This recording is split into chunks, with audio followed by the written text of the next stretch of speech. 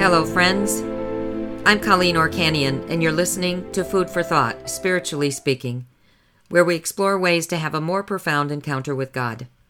If you like what you hear, please share this with others or send me a message on my website at colleenorcanian.com.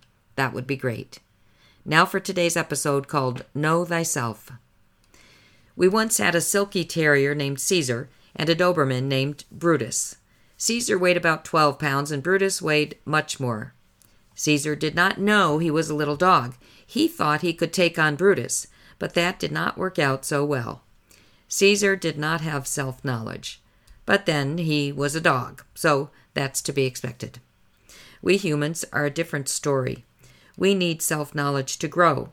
St. Augustine said, "Self-knowledge is the crucial first step towards knowledge of God." So if I want to know God, I must first know myself. One of the great barriers to self-awareness is self-deception. Self-deception is when I do not see myself as I really am. And there are two extremes of self-deception, and certainly places in between. The extremes are self-loathing on the one end, seeing myself as less than reality. I'm useless and I can never do anything right. The opposite extreme is egotism, seeing myself as more than reality. I am the greatest thing since sliced white. As we grow in self-knowledge, we're less likely to be at one of those extremes. So how do we do that? How do we grow in self-knowledge? We consider different aspects of who we are. Here are 7 specific areas that we can explore. 1. Each of us has been given gifts and a purpose for our life that requires us to use those gifts. Those at the extreme of self-loathing have trouble seeing their own value, their own gifts. Those at the extreme of egotism think too highly of their gifts and make those gifts all about themselves. When I recognize my gifts and acknowledge their source, which is God, I can try to discern how God wants me to use those gifts. A second area to explore is attachments. Those are the things of this world that are more important to me than God. It could be work or sleep, a hobby, a person, our material goods, our stuff. If I'm at one of the extremes, self-loathing or egotism, my attachments become very important, like a security blanket. We put our faith in them. But Matthew chapter 6, 19-20 tells us to store up our treasures in heaven, not on earth. Our attachments are things of this world that we cling to, that become more important than our response to God and our love for others. And Jesus calls us to leave everything and follow Him. A third area to explore is our sins. 1 John 1:8 says, "If you say you're without sin, you are a liar." The letter to the Romans says that all have sinned and fall short of the glory of God. Self-knowledge includes learning where I am most likely to fall. Self-loathing finds sin where it doesn't exist, and egotism denies that there is any sin at all. Both extremes keep us from knowing ourselves and knowing God. But each of us has a root sin, one that leads to most of our other sins. So you can figure out your root sin by thinking about the 7 deadly sins. They are pride or vainglory, gluttony, greed, envy, lust, sloth, which is spiritual laziness, and anger.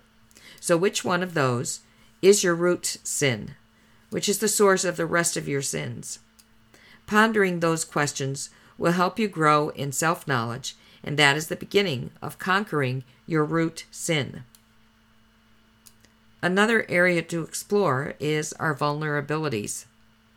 1 Peter 5:8 says, "Your enemy the devil is prowling about, looking for someone to devour." It's important to know our weaknesses, where the enemy can successfully attack. We are attacked every day. He tries to damage relationships, disturb our peace, and harm our trust in God. It's good to consider each day the attacks that I've faced, so I can begin to strengthen those areas of my life, so that I cannot be such easy prey tomorrow. The fifth area is spiritual progress. In Matthew 7:21, Jesus says, "Not all who say, 'Lord, Lord,' will enter the kingdom of heaven." He's talking about people who say they have been transformed by God, but their life doesn't show any transformation. I should be continually making progress in my spiritual life, in my relationship with God. So the question to ask is, what progress have I made? And when am I spiritually lazy? With this self-knowledge, I can overcome any spiritual laziness and continue to grow. A sixth area to assess is my relationships. It's helpful to know the nature of my personal relationships. Are they transactional, meaning I expect a return on my investment for my time? Am I able to be authentic or to be myself with the people in my life? And if not, why not? Who am I most annoyed by? And how am I like that person? Oftentimes we have the very same fault of the person who is most difficult for us. Self-awareness of how my relationships are working and why can help me grow in holiness, which means that I'm growing closer to God. And the seventh area I'll call walking on water. This area is about our fears. Do I respond when God asks me to get out of the boat? If not, what fears hold me back? Jesus said that perfect love casts out fear. So where is my love lacking? That's a good question to ask in your prayer time. When I look at those areas of my life, and I'm honest about who I am and what I struggle with, I can begin to overcome my faults. When I acknowledge my strengths, I begin to praise God for them. The path to self-knowledge is really not difficult. It only requires a desire to see yourself as God sees you. You can do this in at least two ways, probably more. The first is to sit in silence with God. Take time with Him each day. Contemplate His laws, His miracles, His healings, His teachings. Ask for insight. Where do I need to be healed? What teachings am I resisting? What is it about myself that I'm blind to? And a second way is with a focused daily examine. So an examine is a review of your day. It's a regular review of your day. The traditional approach is to review the day in terms of movements of God, spiritual attacks, and my faults and sins.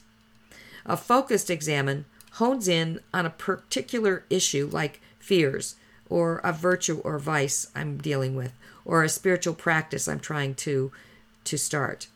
You review your day considering just that particular issue and try to draw insights from how that day went. So let's imagine that you're going down this path of self-knowledge and you find something out about yourself that's not too flattering. It happens. That is hard for me. I don't like to see my mistakes, to admit a weakness. When confronted with a hard truth about myself, my natural defenses come up. And I can resist that truth. Here's some ways that we do that, ways that we resist. We can attack. Someone points out one of your faults and you respond with, "Well, what about you? You think you're perfect?" Or we can deny. We can say, "That's not true. I'm not that way." Or we can change the subject. "Hey, did you see that movie last night?" Maybe we minimize it, saying that it's no big deal. It's just a little white lie. Or we can blame others, which is what Adam and Eve did in the garden. Eve was asked about the apple and she told God, "Well, the serpent, he tricked me." And Adam's excuse was even better. "The woman you gave me did it." Another way to resist understanding or seeing ourselves as we are is to rationalize. "Well, I had a good reason." This is an exception. And the last way that we might resist is to laugh it off. I'm Irish. What can I say?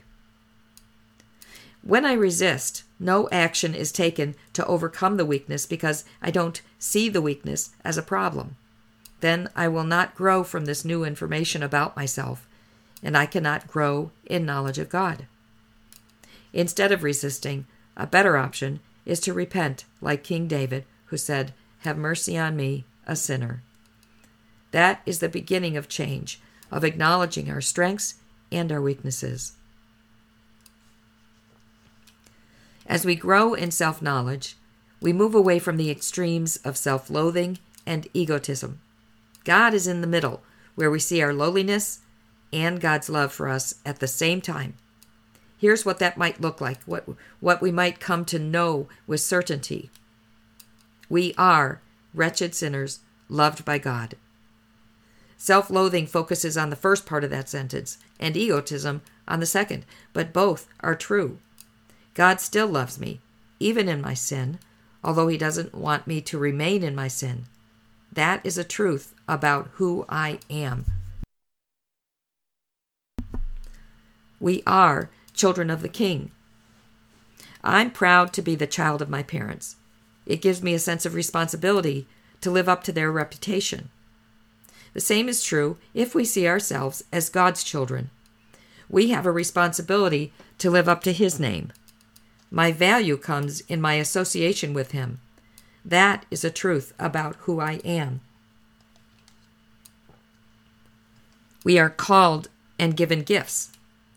Self-loathing keeps me from recognizing my gifts and realizing that I've been called to a purpose in this life. Egotism leads to vainglory, taking the glory for myself rather than attributing it to God. In between those two, I recognize my gifts and I use them to serve God. That is a truth about who I am. We are weak and useless without God, but with God we can do all things. Self-loathing keeps me from acting on faith. Egotism thinks I can do it without God. The truth is in between. I am weak and useless without God. That is a truth about who I am. We are, brothers and sisters, called to love. It's not about us. We are responsible for each other. Self-loathing may keep us from building relationships with each other. Egotism leads to thinking that we're better than others. The truth is in between. We need each other, and we're called to serve. That is a truth about who I am. Self-knowledge comes from a desire to see myself as God sees me, warts and all. When I allow God to show me myself, good, bad, and ugly, I grow in self-knowledge, which is the beginning of holiness, humility, charity, and gratitude. God knows us better than we know ourselves.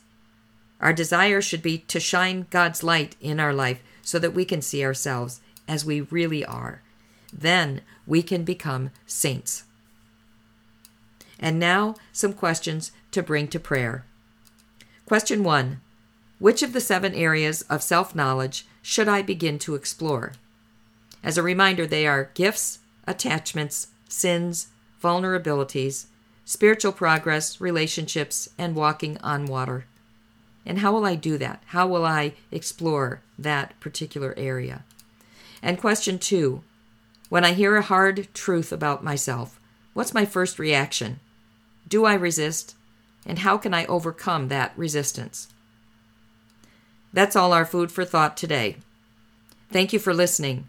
If you like what you heard, please share this with a friend. And may God bless you in just the way you need today.